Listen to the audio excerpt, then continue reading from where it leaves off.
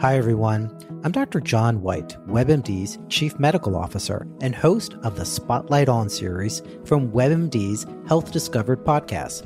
For this special two-part episode, you'll hear up-close and personal journeys about being diagnosed with a rare type of cancer, multiple myeloma. He looked at me. I have been his patient for more than 20 years, and he said, "This is really strange. You're an African-American, age 57. I've never seen this before." This back pain that you're continually having with no signs of osteoporosis. No signs, exactly. And I didn't have any signs of osteoporosis in my family history. Listen to Health Discovered on the iHeartRadio app or wherever you get your podcasts.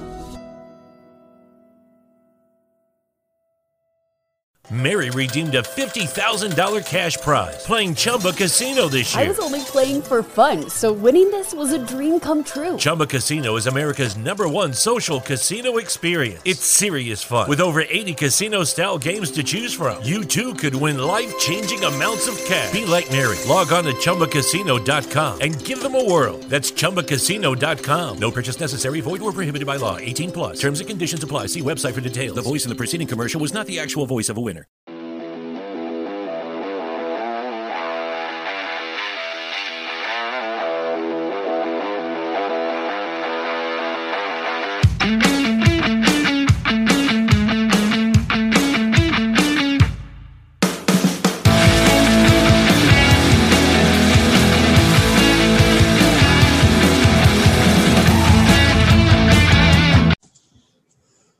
Okay, everybody, welcome back to the Coach Steve Show podcast. Today, sitting down with me was gracious enough to come on Coach Hodgin. He is the OC at Shenandoah University. Coach, thanks for being here. I really, really appreciate you coming on here. Oh, Coach, it's my pleasure. I appreciate you asking me. Yeah, you're an air raid guy, so I said yes. That right there, that drew me in. So before we dive into all of that, I'm curious of how did you end up at Shenandoah? Like, what made you coach? What led you to be there where you are today? Probably took a little bit of a non-traditional route to get to Shenandoah. Going back many years, I grew up in the home of a high school coach. I really didn't know there was any other profession in the world. And so when it came time to make a college decision, where to go to school was a lot more challenging than what I was going to major in. It was going to be an education major. I was going to teach and coach. As my career started, I was at the high school level as an assistant for about a dozen years, and then had an opportunity to be a head coach at the high school level. And then after a handful of seasons there, I got an unexpected call from Mike Dunleavy, who at the time was the head coach at Averett University in Danville, Virginia, and asked me to come join his staff. I've always been a little bit curious as to the differences between the high school level and the college level. I took the leap of faith and was with him for a single season. From there, I went to be the offensive coordinator at Emory and Henry, which is in Southwest Virginia in our conference. And then after 2 seasons there was a change in the head coaching position at Shenandoah. And when Coach Yoder, who came from Hobart in New York, when he got named the head coach, our conversations began quickly, and he offered me an opportunity to come to Shenandoah to run his offense. What did you find the biggest difference was when you went from high school to college? Like, was there any like a huge adjustment, or was it just like, man, I do football now 24/7. I don't have to worry about anything else? I think the trade-off, and I've had, numerous guys talk to me throughout the years about the difference. I think the number one difference is you're either teaching classes or you're recruiting, and that's the trade-off there. So, I don't teach classes in season. Now I do teach in the off season in the spring semester. But in season, it is an awful lot of football. with film study and game prep, which I'm sure we don't do any more than anybody else at any level does.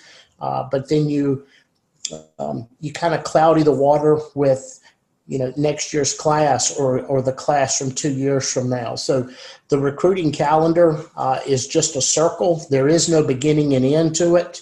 And so in season, I probably spend, 40% of my time,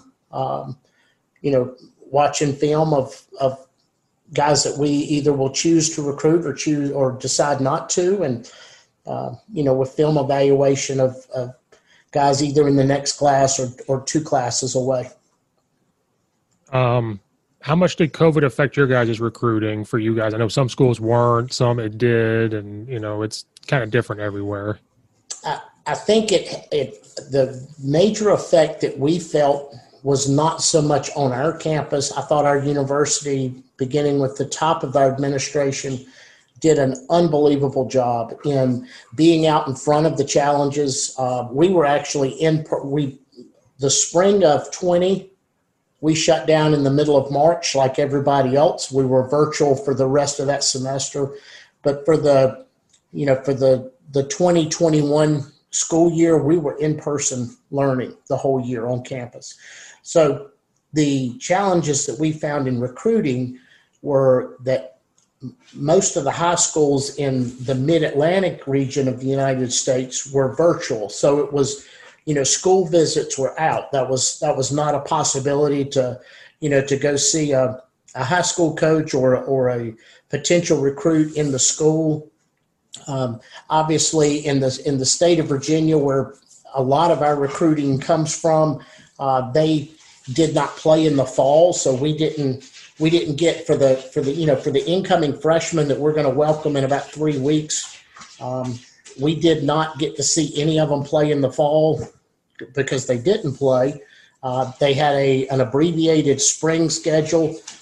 We chose to go the exact same route. And just because it was all kind of mashed in there together in a handful of weeks as opposed to spread out over 10 or 12 weeks, we did not see our recruits play live nearly as much as we would in a normal cycle of recruiting. Yeah, some people, I think everybody's in the same boat, but there were some that got to go, but it was weird. Some played in the fall, some played in the spring. So I know that affected a lot of people. And then some were coaching in the spring while high schools were playing in the spring. So how can we recruit this? So it was a lot of texting, a lot of social media, a lot of phone calls. Sure. Is what they were telling me. Yep. That was it. And there were that had a part of my recruiting area is I have the state of North Carolina. In North Carolina, the public schools didn't play in the fall, but the private schools did. And there were, a fair number of North Carolina private school kids that I was recruiting, but the fact they were playing, they were not allowing fans. And so I still couldn't go see them play live. I could watch the live stream of it, but, still could not be in the stands, even though we were not playing. And I had time and opportunity to make those trips. But, just the limitations that we were all on, prevented that. Yeah, well, now hopefully it's back to normal. There's rumors we're going to go back, but I hope not. I think we'll all lose our minds. I think we are getting closer to normal, at least through the lens that I see things. And I'm actually welcoming that and looking forward to coaching this fall without a mask and, seeing our guys again. So that'll just, it's something to look forward to. And again, we're reporting here, in about 3.5 weeks. So, we're getting excited. I'm just glad to know what players and students look like. I just saw their eyes for the past year. Exactly. And then they told us they had to wear a mask underneath their face mask, and we said so they have to have a mouthpiece, the mask, and that. Well, then they changed it to that Velcro one that went over the face mask. And I keep telling people that's the dumbest thing because it just covers the face mask. And then what happens during the game comes off. Well, somebody made an awful lot of money off of that idea. Well, that's the second point was I got mad at it because how dumb it was. And I said, but wait a minute. I could have made a lot of money if I came up with it. Exactly. The mask thing, they made a lot of money off that. They made a lot of money off of, and the gaiters, they had the one that attached to the face mask. I was like, well, I'm in the wrong business. That was so dumb. Did you guys get to play? Did you have to play in the spring or the fall? We did. We played in the spring. We played a 5-game schedule in the spring. And how'd that go for you guys? Was it like, if it's like us, the restrictions were like mask, 3 feet on the sideline, which is hard to deal with. To stay 3 feet apart, but the only thing I think that would have been more challenging or worse was not playing. Playing was better than not playing, but the hoops we had to jump through, it was just unbelievable from a preparation standpoint.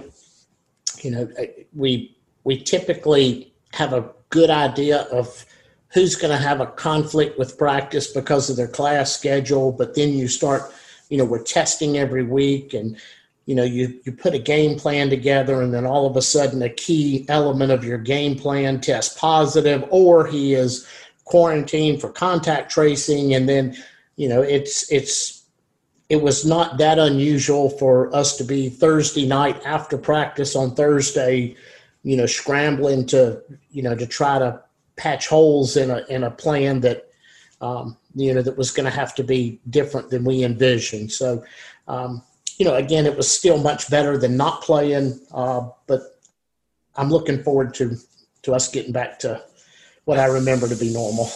Yeah, as normal as we can be, which is what it looks like. Yeah. High school-wise, we had to become more simple, almost. We had to really simplify what we were doing. Yep. Sometimes this sounds bad. Some kids don't get as much reps as they maybe should have. And like you said, then we realized we have to, because if a kid's out sick or doesn't show up or something, God forbid, not that they test positive, but if they go home and find out their parents did and they got to stay home, right, we lose something. So that's what we did at the high school level. But for us, we only had like 2 weeks of practice, and that was it until the first game. So we sacrificed a lot of technique for scheme, yep, which keeps me up at night that I chose to do that. So I know colleges, you probably had way more time for drills. We did not. We were so worried about scheme that we sacrificed a lot of technique. Now I've overcompensated this summer of breaking everything down as simplest form that I can. Like I literally put cones out for their feet to know where to go. Like that's how overcompensated I became. Yep. But that's what COVID did. I had to find a positive. Like it made me more simple. The Zoom, I hate Zoom, but I also like it because it makes things easy. But yeah, that was tough. So how did you find your way into the air raid offense? Like we all get drawn to an offense. That's the big debate of wing tee offense. And like when people battle, like, well, that's because you're drawn to the wing tee, you're drawn to the spread, you're drawn to the air raid. What kind of made you say, okay, this air raid offense is for me? This is what I will call if I ever call plays. It probably started as a college player. Played at Carson Newman in East Tennessee. We were a split back veer team. I was a quarterback, and running the split back veer, which is an incredibly difficult offense to defend, I physically got beat all to heck. And once I finished playing and I started coaching, although I had a really good understanding of the veer, I couldn't see putting anyone else through what I had gone through. And so the very first year I was coaching, we read a book by Tiger Ellison and with the Lonesome Polecat, and we kind of dillied in the run and shoot. We had no idea what we were doing, but that's what we attempted to do. We had mediocre results. And so when the season was over, I went to the head coach that I was working for, and I said, can I go learn the run and shoot? And with his blessing, over that spring, that summer, and then for the 3 following springs and summers, I visited the University of Houston with Jack Pardee was the head coach then, and John Jenkins was the offensive coordinator when I started my visits down there. Then Coach Jenkins became the head coach. But I actually learned the run and shoot from those guys, and that's where it all started for me. And we were kind of stayed with the run and shoot philosophy there for a good number of years. And then 2009, maybe 2008, I had a chance to spend a week with Mike Leach down at Texas Tech. And that is kind of when the light bulb went off. And I sift out all the run and shoot stuff and converted it all to air raid, thoughts and teachings. And so since, I guess that was the spring of 2009. So ever since, no, 2008, I'm sorry. And so ever since then, beginning with the fall of 2008, I've been exclusively air raid ever since. People that have been lucky enough to go watch a Mike Leach spring practice, always I see them post or I'll ask about it, and they say, I've never felt more overcomplicated about what I do until I go watch that and how simple he is with it. And I'm like, how can you get more simple than what I read? And they go, Steve, it's actually more simple than you think of how he does it.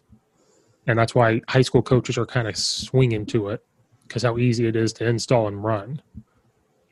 Is that true, how easy he does it at practice? Like, it's so simple? I think from a fundamental standpoint, yes. I think where it gets what we're experiencing now is we've been very successful. And so as we start our week of preparation on a Sunday, and we're looking at the next opponent, and we, in our league, we exchange everything. So, if it's game 7, I've got 6 games of them to look at. We don't ever get defended the way they've defended anybody else prior to our game. And so it's like the defense of the week in our game. And so our approach is, what we've done in our approach is, as we're preparing for any opponent, it's a very broad approach. And it's, and we don't talk about the opponent. We talk about the measure is against our own potential. And so we're going to have a cover 2 segment. We're going to have a cover 3 segment. We're going to have a quarter segment. We're going to have a man under segment. We're going to have a cover 0 segment. We're going to cover all the things that we may or may not get on any given Saturday, because what it boils down to is in-game adjustments. And we're going to have our plan A is kind of the terminology I use. Our plan A going into any one game is probably the simplest you've ever seen. I say that confidently. And our players, especially the returners, know that after the first series, that plan A is, we're going to probably get to plan B or plan C or plan D after the first series. Just, once we discover what their point of emphasis are and what it is they're trying to take away from us. So, yes, fundamentally with the installation, what we teach, it's really simple. But it's you can run the same play against cover 3, cover 2, or you get some kind of man under scheme, and it doesn't look the same because you have route adjustments based off the coverage. And so, I think where the complexity comes in, and that's not the right word, but where it gets away from that ultra simplicity is when you have route adjustments, off of coverage. And so, we've got to spend a lot of time making sure that we've got 11 guys where they're supposed to be based off of the front we're getting, the pressure we're getting, and the coverage we're getting. Yes. Do you guys incorporate any of the run and shoot with it, like I'm seeing some do, or is it just pure air raid? Because I don't want to put words in Coach Mummy's mouth. I've seen where he's added a choice route on his mesh and stuff. Will you guys dabble in that, or is it just the simple air raid that we all see from Mike Leach? Open field, we are exclusively air raid. Okay. I will pull some run and shoot principles once we get inside the whatever yard line the defense gets into their goal line approach. I mean, it may be the 7 or it may be the 5 or maybe it's inside the 5. We've got some run and shoot concepts that will that we'll use, once you get into your goal line defense. Yeah, that stuff marries pretty well together, I think, once you teach them how to read stuff. And yes. And it's a nice little wrinkle, like you said. If you run this play out of 2x2 and you just do that one different thing, it's going to look different. When you go 3x1, it just looks completely different and makes them practice longer. That defense is like, well, now they're going to do this. So how do we combat that? So that's why I like it. Now, I'm an offensive line coach, so I like to run the ball, but I love air raid pass concepts and seeing just one of the routes be a run and shoot. Run and shoot, I still don't know everything because they keep that thing locked. Right. That thing is locked. And anytime I ask a run and shoot guy, they go, oh, I can't tell you. Or it's, I could, but then I'd have to kill you because then I'll get kicked out of the club. That's why I like the air raid guys. They can tell me anything. They'll let me know. It's not X's and O's. It's Jimmy's and Joe's. Yeah, so that's what they tell me. Or they just won't tell me the pass protection. That's the big secret of them all, of run and shoot.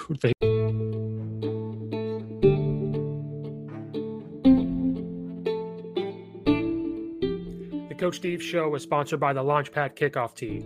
If you're a football coach out there, high school, college, NFL, doesn't matter, and you're looking for that edge for your special teams, for your kicker, for the kickoff, onsides, you guys need to go to launchpadkickoff.com. If you have a younger guy trying to develop the kicker, you want the ball to get to the end zone, you need to go to Launchpad Kickoff Tee.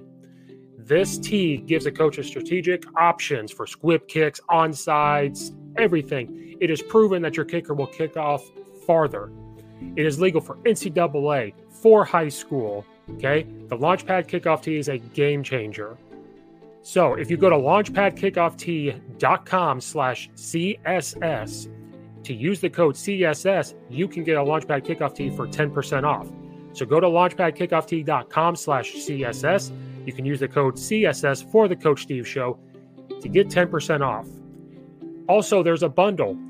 You can get 1 for 10% off. You can go to 2 and get more % off. Or there's an option to buy 4. If you click the option to buy the 4 kickoff tees, if you like it so much, when you use the code CSS, you'll get the 4th one free. So instead of paying full price for all 4, you'll get 3. So go to launchpadkickoff.com/CSS, use the code CSS, get 10% off, buy 4 to get the 4th one free. This is a game changer, guys. It does more than just hold your balls. Go get the Launchpad Kickoff Tee today to give your kicker an edge for next season.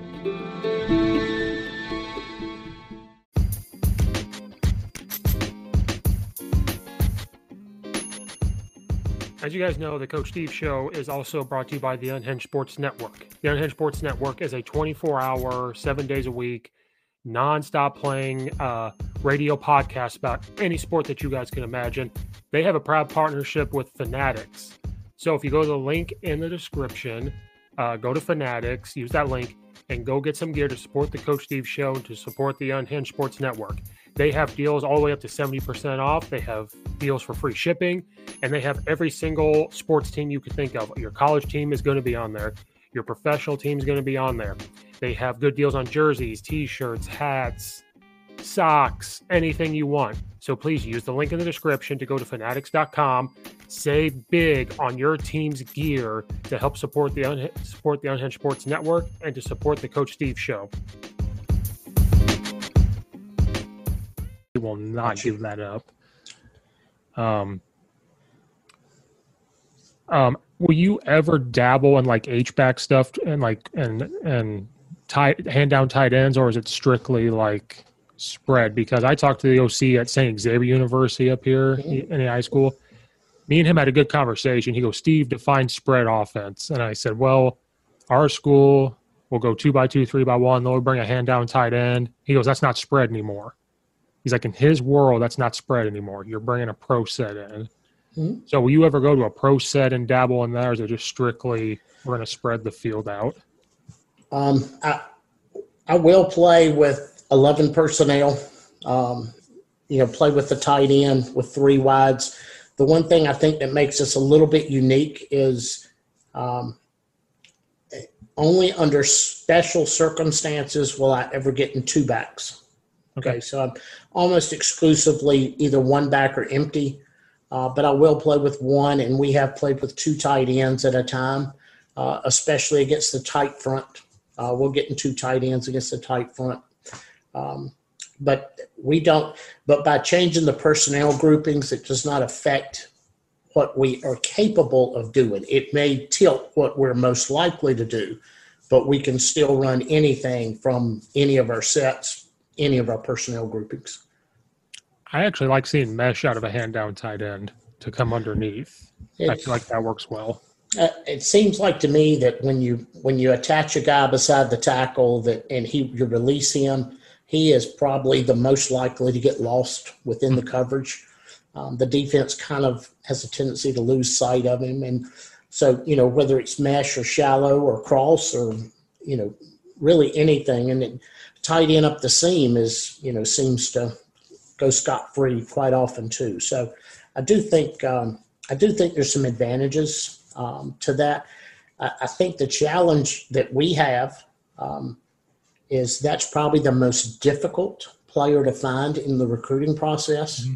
The guys that are really good at it, are getting scholarshiped up, by either the big boys or the FCS schools, and and certainly the Division IIs are after those guys as well. But it just because high school offenses seem to be getting, over the last 10 years have gotten more in line with what we do or what we do philosophically. There are fewer and fewer teams playing with a true tight end or a fullback for that matter. And so those guys just don't seem to be enough of those guys when you get into the recruiting process to go around. I don't know if people know what a fullback is anymore. I don't know if they know what that is anymore. We were blessed in the spring. We had like a 6'2" or 6'3" tight end that could put his hand in the dirt.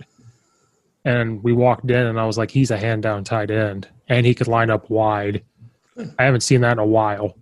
And he's a rugby player, too. So we're like, yep, that's the guy. And that's a good point. You don't see that.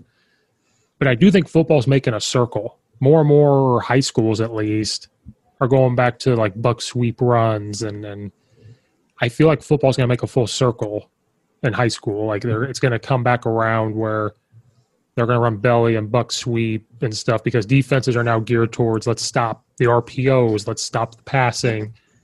So what do? We're like, well, let's run the ball. So I feel like football's going to – you might start finding them here soon. The tight ends may come back because we're starting to – I know for me, we're starting to come back around. Like pin and pull and all this stuff. We're coming full circle. Well, that would be great as far as – helping us out in recruiting, just having, more of a group to choose from or, spread that group out over more schools. So I think you will. I think here in a couple of years, you're going to see more tight ends. That's just me. I could be wrong. I'm a nobody high school coach, but I think that's what will happen.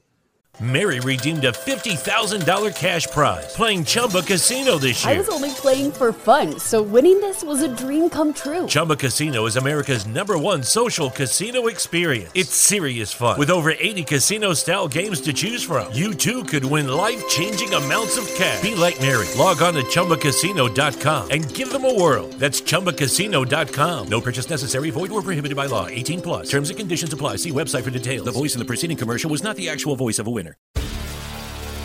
Hi, I'm Maria. And I'm Mike. And we're Team Ready. Black Hills Energy knows your home is where your heart is, so they want you to be ready. It's all about keeping you safe, prepared, and making your home as energy efficient as possible. Everything from how to weatherize your home to how to stay safe during extreme weather. Be ready for anything. Go to blackhillsenergy.com/Team Ready. Since you are air raid, I'm going to ask the question that everybody probably asks. Do you run the ball? That's probably their question of like, will you ever run the ball? Like how Mummy Mike Leach don't. I know high school coaches that are air raid, they won't run it. That's a quarterback decision. They will not call a run play. You guys still line up and run the ball if the box presents itself? Absolutely. And so yes, I would tell you that we are air raid based. But what I will tell you that's even bigger than that, winning trumps everything. Right. And if we're not blessed with a quarterback that can spin it 60 times and give us a great chance to win, that's not what we're going to do. We may line up in the same formations, but we're not going to throw it to say we throw it, or, it's just, I'm going to get retained in my position based on the number of times we win or the number of times we score. And so we're going to be very production based. And so when our guys report to camp, the biggest challenge we're going to have as a staff this year, as we do every year, is how quickly can we discover what this group of guys is really good at doing. Now, 2018, we led all of college football in throwing, passing yardage per game. Mike Leach's Washington State team was the second ranked team in that category. But I also coached a guy that was a finalist for the Gallardi Award. He goes to camp with the Baltimore Ravens. I mean, he was special. And that was his senior year. And he was, by the way, it was his fourth year starting for us. So we don't get that set of circumstances, very often. Now we'll still be effective throwing, but you go back. His name is Hayden Balsman. When Hayden was a freshman, we probably threw it, just going off of memory now, we're probably in the 42, 45 times a game, but probably 2/3 of those were 3-step passes. We were in quick game.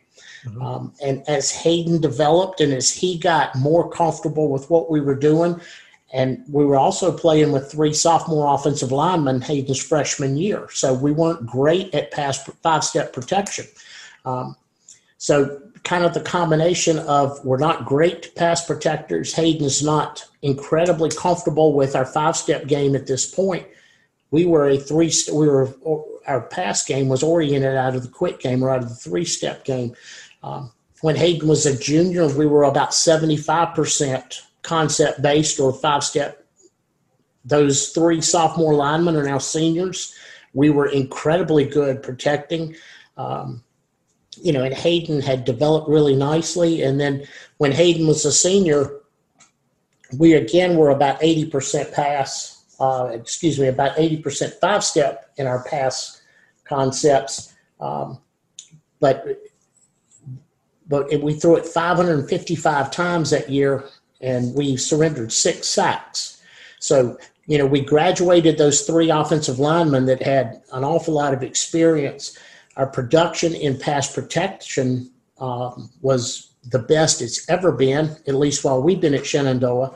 But kind of the missing component there, the thing that people don't either catch on to or they don't admit, is how good Hayden was at realizing, I don't have what I'm looking for. I'm going to throw it away, and I'm going to take 2nd and 10 as opposed to 2nd and 16.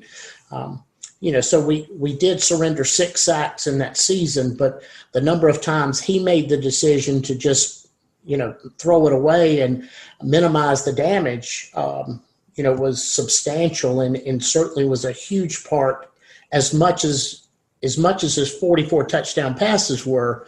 His decisions to throw the ball away and not have a negative play were tremendously important to our success that season. That's crazy that you guys were number 1 in all of the. That's impressive. Especially out of the big boys. Like that's impressive to be number 1 and beat Mike Leach in that category. It was not. We didn't look at it. As that, hey, this is us against Washington State, or this is us against Samford was really good throwing the ball that year too, down at FCS down in Alabama.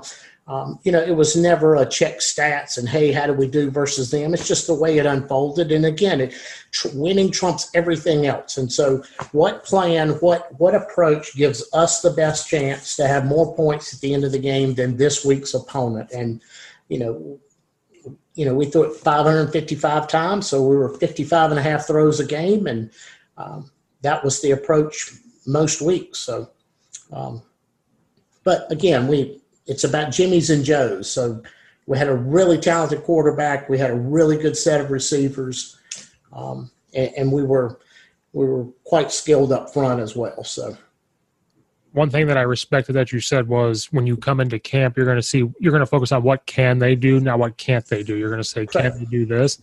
I think that's what we're doing right now, rebuilding a program. I think more coaches need to hear that, of focus on what the kids can do and mold that into your system rather than force them to do something that they can't do and not be successful. So I respect that you said that, because some coaches probably need to hear that more often than not. Because I know plenty of coaches that say they have to do this when they can't do it. So I do think that is a significantly important piece of our overall philosophy. And we've been running this, or at least I've been running this since 2008, and so we're looking at about 14 or 15 years of notes and diagrams, and we've got a plan A for camp, which is our install. It's probably 10% of what the 3-ring binder holds. And it's just every decision we make, it's focused on, we are very personnel driven.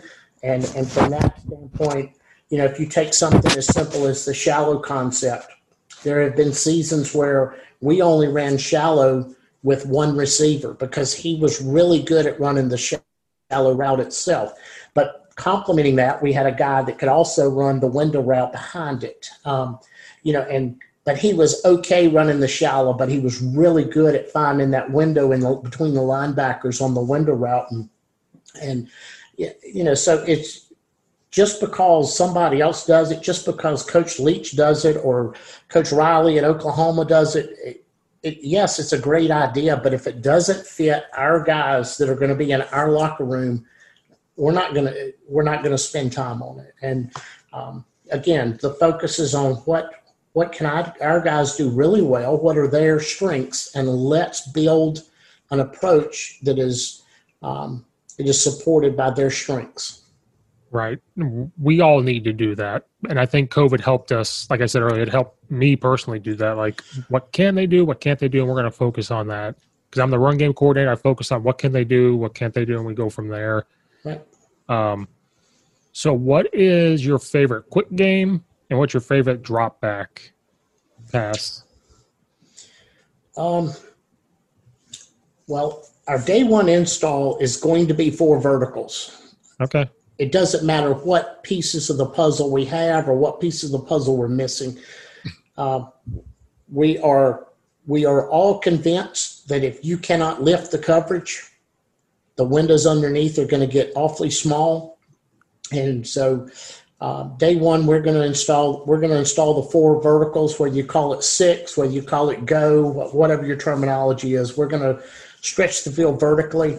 That'd be our number one pass, or my favorite pass concept. And then quick game probably would be a slant from number 1 with a wheel route from number 2.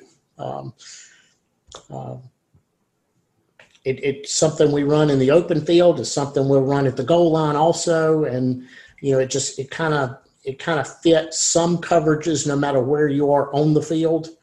But it seems to be something that our skill set of the guys that we do yield in the recruiting process, it fits them really well. And we usually have outside guys that are good slant runners, and our inside guys are, good wheel runners. So when you're installing 6, I don't know, but when I watch people talk about it, so I know it's vertical, and then they read what the defenders do, and then they switch it off. How do you teach that to them of what route they're going to run? Are they going to run a hitch? Are they going to run a post, or however they read it? Like, how do you teach that to them? Because that intrigues me. I think a lot of high school coaches don't do it because they don't understand how to teach it. So how would you teach that to kids that are coming into your program? Like, this is how I'm going to teach you to read this. Really trying to get my oatmeal now, aren't you?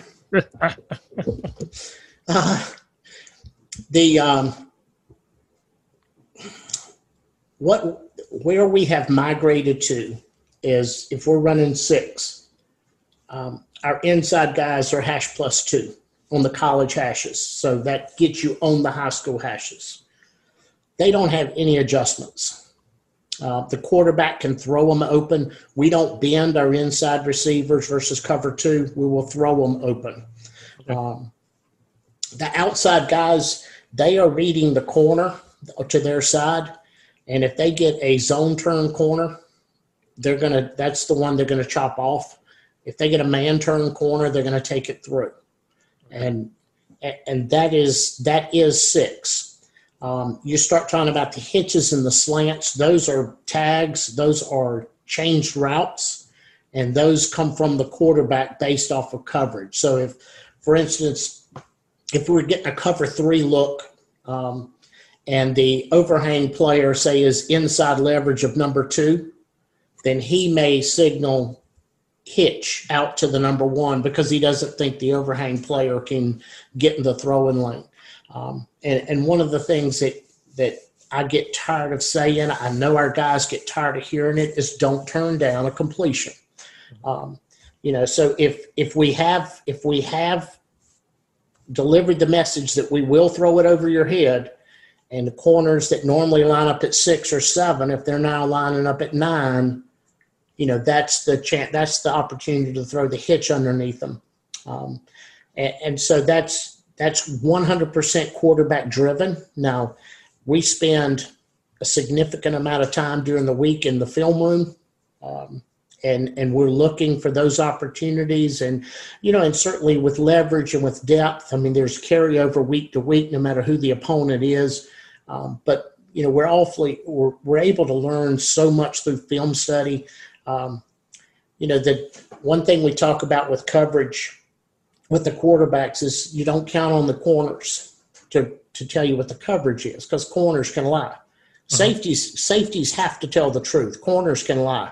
And, but there may be a guy that, for instance, we'll have a case every year where if a corner, is at its pre-snap stance is at a 45-degree angle, then he's going to be an outside defender, a zone defender. And that same guy, if he squares to the number 1 receiver, it's a man. He's going to play man from that position. So, through the week and through film study, we can get some tales that really help us on game day. Other than, just the normal things that we talk about with, where's the leverage and what's his depth and what's his responsibility from that alignment. So, but film study is so critical to us. Basically, the way we talk about it is we want to have the answers before the question's asked. Right. That's another thing I like about the air raid is the quarterback can check. You can call a play, but if they see something open, they can do it, like you said, from film study, from practice of understanding what's open. And I feel you can put that in any offense. If you want anything like that, you can put it in if you study it and understand what you're looking for. And I like cross myself. And a coach before put in cross, and they ran smash on the backside of it to occupy that safety. And that might be my favorite way of seeing it. I love the out route, but seeing smash on the backside. He's a run and shoot guy that put this up too. So he put that, and he goes, I'm going to put that safety in a bind.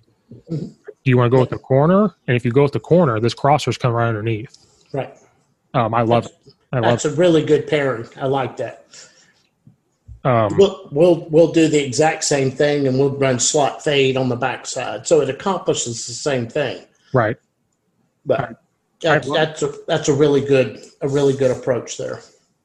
And I don't call offense anymore, but I like to play actioning off of it, because if you can suck that backer down, but then you change the crosser's alignment, because he goes under or over. Well, if he comes down, he can just go underneath again. Right. Like it does, as long as you have a landmark, then it fits pretty well. That's true. I just had to ask about 6. We have to ask about it. We're all curious about 6. You hear it all the time, especially with Michael Crabtree. That's the famous play, was running 6 and scores on Texas. Well, he got his own turn corner. Yeah. And Graham Harrell put it right where he wasn't going to be. Yes, he did. Because Coach Sheffer, I'm on his podcast a lot, and he's a Texas fan, so I have to bring that up every now and then of that play. And he gets a laugh out of it. I make it my background sometimes on here. I put a picture of Michael Crabtree up, and I'm like, that play was 6, right? What do you mean it was 6? It's like he scored, didn't he? There's your 6th boy. It certainly was. What was my other question? Is there any other favorite drop back besides 6? Is there any other ones? And what's a good tag? I know a lot of tags are posts. I've seen a lot of people tag post off a mesh. You go in with many tags for a play, or is it just depending on what you're about to see? Because you said you don't know what you're going to see, but is there tags okay, for these plays, these are only tags that can go with it? Because if you start tagging all over the place, it just grows that playbook, So is it just we're only going to tag certain things, or is it just wide open? We can tag whatever we want. How big our menu of plays gets is controlled by what can we practice in one practice. If we come in and we never practice longer than 2 hours, if you eliminate the time that we spend in flex and stretch, in conditioning, and in special teams, I am working with about 75 minutes per day in practice for offense. If we come in after a practice and we didn't get to everything that we're preparing to run, then we're trying to do too much. And so that kind of goes back to how many tags do you have? We don't tag very much at all. Okay. Now, I won't tell you we don't tag anything, but usually the concept will take care of it, and the post-snap route adjustment will take care of it. For instance, you mentioned crawls, which is, I would have to say, is my second favorite. We'll do some things off of crawls. We read it differently than most everybody else. We read the safety to the crosser's alignment. If he drives on the crosser, we're going to throw the post over his head. And if he's a post defender, then we're going to throw the cross. So that's how we read that. And then the backside of it, where you were talking about smash or, the out and the fade, or, whether it's slot fade, whatever, that's the pressure. That's the answer if the defense is bringing pressure. But we will also, on the backside or on the front side of cross, we'll post curl the number 1 rather than posting him. And that's a tag that's probably the most run tag in our offense. If you take a 10-game season and you break it down and you ask what was your most run tag for the year, usually it's going to be we're going to run post curl on the front side of cross. Yeah, that's another thing. People tag. They have one tag for each play. When I talk to high school air raid coaches, I only tag post on this one. I only tag vertical on this. So they keep it simple, but it's going to look different. So yes, when that defensive coordinator is watching it, well, one time they did this, but another time they did this. Right. And like you said, a lot of the reads have been outside backer or the safety. That's really where you're seeing where they go. And I'm going to bring that tomorrow about safeties are going to tell the truth. I'm telling our defense coordinator that tomorrow, always watch them. They'll tell you. That's a good. Safeties can't lie. Corners, gee whiz, don't trust a corner. But, if they're giving you a too high look pre-snap and one of them's rolling to the middle and they're going to rock the other one down to be a run fit guy, they can't hide it. There's no way they can hide it. No way. Right. You mentioned you see a lot of different defenses. This might be a weird question. What's the weirdest thing you've seen for people to try to stop you? You've probably seen it all. What's something you just saw and you go, why are they doing this? Or yeah, this gave me a real fit without them being better. Because sometimes you just run into a team that's better. Oh, absolutely. Really, really athletic defensive linemen is what gives us the most fits. If your level 1 guys are better than our level 1 guys, it's going to be a long night. It really doesn't matter what else we're doing. Usually when I see something that's unusual, the comment that's made at the time is not fit for radio. But we had an opponent, I think, in 2017 that based out of a 2-man front, and they dropped 9. We have on occasion gotten 1 rusher and 10 drops.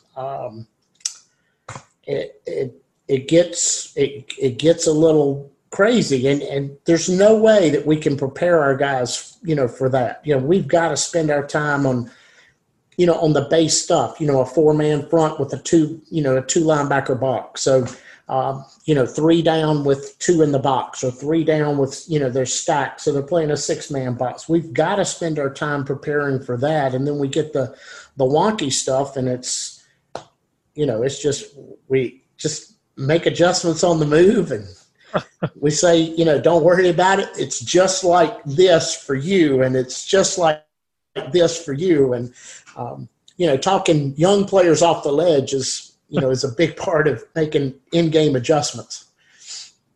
No, the stuff not meant for radio, I know what you're saying. I understand what you're getting at. I've been there. I get it. I don't know if I've ever seen a 2-down line and drop back. I don't know if I've ever seen that before. But we don't throw it all the time. Well, that was the year that we led the country in passing. So we're seeing a ton of 3-3 or 3-5 now. We're seeing a ton of that because Iowa State made it popular with the 1 high safety, and then the 3-3 has become popular because it messes with angles and it messes with this, and 4 eyes. I hate 4 eyes. We've seen a ton of the tight defense come back, that bare front, ton of it, and that causes problems with all that. Sure it does. These defense coordinators are getting too smart. And the chess match continues. It does. When I get those 4 eyes, I just say trap him. But that's just me. That's just trap him or full block him. Or read him. When in doubt, read him. You could just, there you go. But I'm stupid, but that's what I come up with. Well, Coach, I've taken a lot of your time tonight. I know we've got stuff to do. I know you said you teach. So you gotta – oh, yeah, that was going to ask you. Like, what's teaching like after football? Like, what do you teach? In the spring semester, I teach a class to education majors, mostly health and PE majors, about how to teach health in the secondary school. That one's a lot of fun because that's what I did when I was coaching at the high school level. And then I also, you won't keep a straight face on this one. I also teach a class coaching football. It's a 1-hour class. And so our university offers a minor in coaching. And in order to earn your minor in coaching, you have to take 12 1-hour sport classes, how to coach this. And I teach the football class. And we have a lot of fun in that and use a lot of game film from, that I've acquired from different places, whether it's the NFL or, big boy football, or sometimes we'll even show some of our games, but it gets really interesting. And the neatest experiences with the coaching football class have been where people have come up with ideas that I actually implemented afterwards, because they were really good ideas, and maybe they were missing part of the domino effect of, well, if then. But they own the rights to that idea, and I just, implement it, and, because it fits our guys at the time. So what a neat experience to spend part of your time with that. And usually football players are in the coaching football class, so I get to spend some, time outside of the, the normal coach player arena with those guys. And so that's pretty rewarding. Oh, don't worry. I went to Eastern Illinois University, and they had a football coaching class with Coach Spoo when he was there, and I took it. Don't worry. I took that, coaching basketball, baseball, and something else. Yeah, I took them. And there you go. The football one was really cool. Coach Spoo did it the first part, and then the second part, Dino Babers was there, so he comes in and does it. And he's done okay. Yeah, he's done okay. And he's done okay. They kind of opened the door up to that offense he brought from Baylor, and you got to see them draw it up. And and each coach came in, it was a 2-day a week, and each coach came in, each position came in. Awesome. It was really cool. So I kept a straight face because I was like, I know what you're talking about. And others may not. I was like, that's cool though. Like I wish every college offered that. I think more people would show up if they did that. Well, Coach, I really appreciate you taking your time to do this. I love talking air raid stuff. That's an offense I get drawn to, the passing concepts. Just when I hear someone talk air raid, my ears perk up. I'm like, yes, what are you talking about? Like, what's going on? And some run stuff, but the pass stuff, I love it. And I have notebooks of just watching stuff and taking notes and getting film, and I try to see. And I think the big guy follows Coach Drew Piscopo. He's the one that I just... Drew's awesome. I coached Drew. Oh, did you? In college? I coached Drew in college at Emory and Henry. Okay. Yeah, every time he posts something, I draw it up because he is probably as sharp an air raid guy as he's the one. When I have a question, he's the one I call. And wow. I mean, he's pretty sharp. Yeah, he's done really well for himself. He has. Well, Coach, I really appreciate you taking time to do this. I do mean that. Everybody out there listening, thank you so much. Go follow Coach on Twitter. I'll be following Shenandoah because of you and Coach Oakley. He was a great guy to have on, great guy, very knowledgeable. This is Coach Steve, and we're signing off.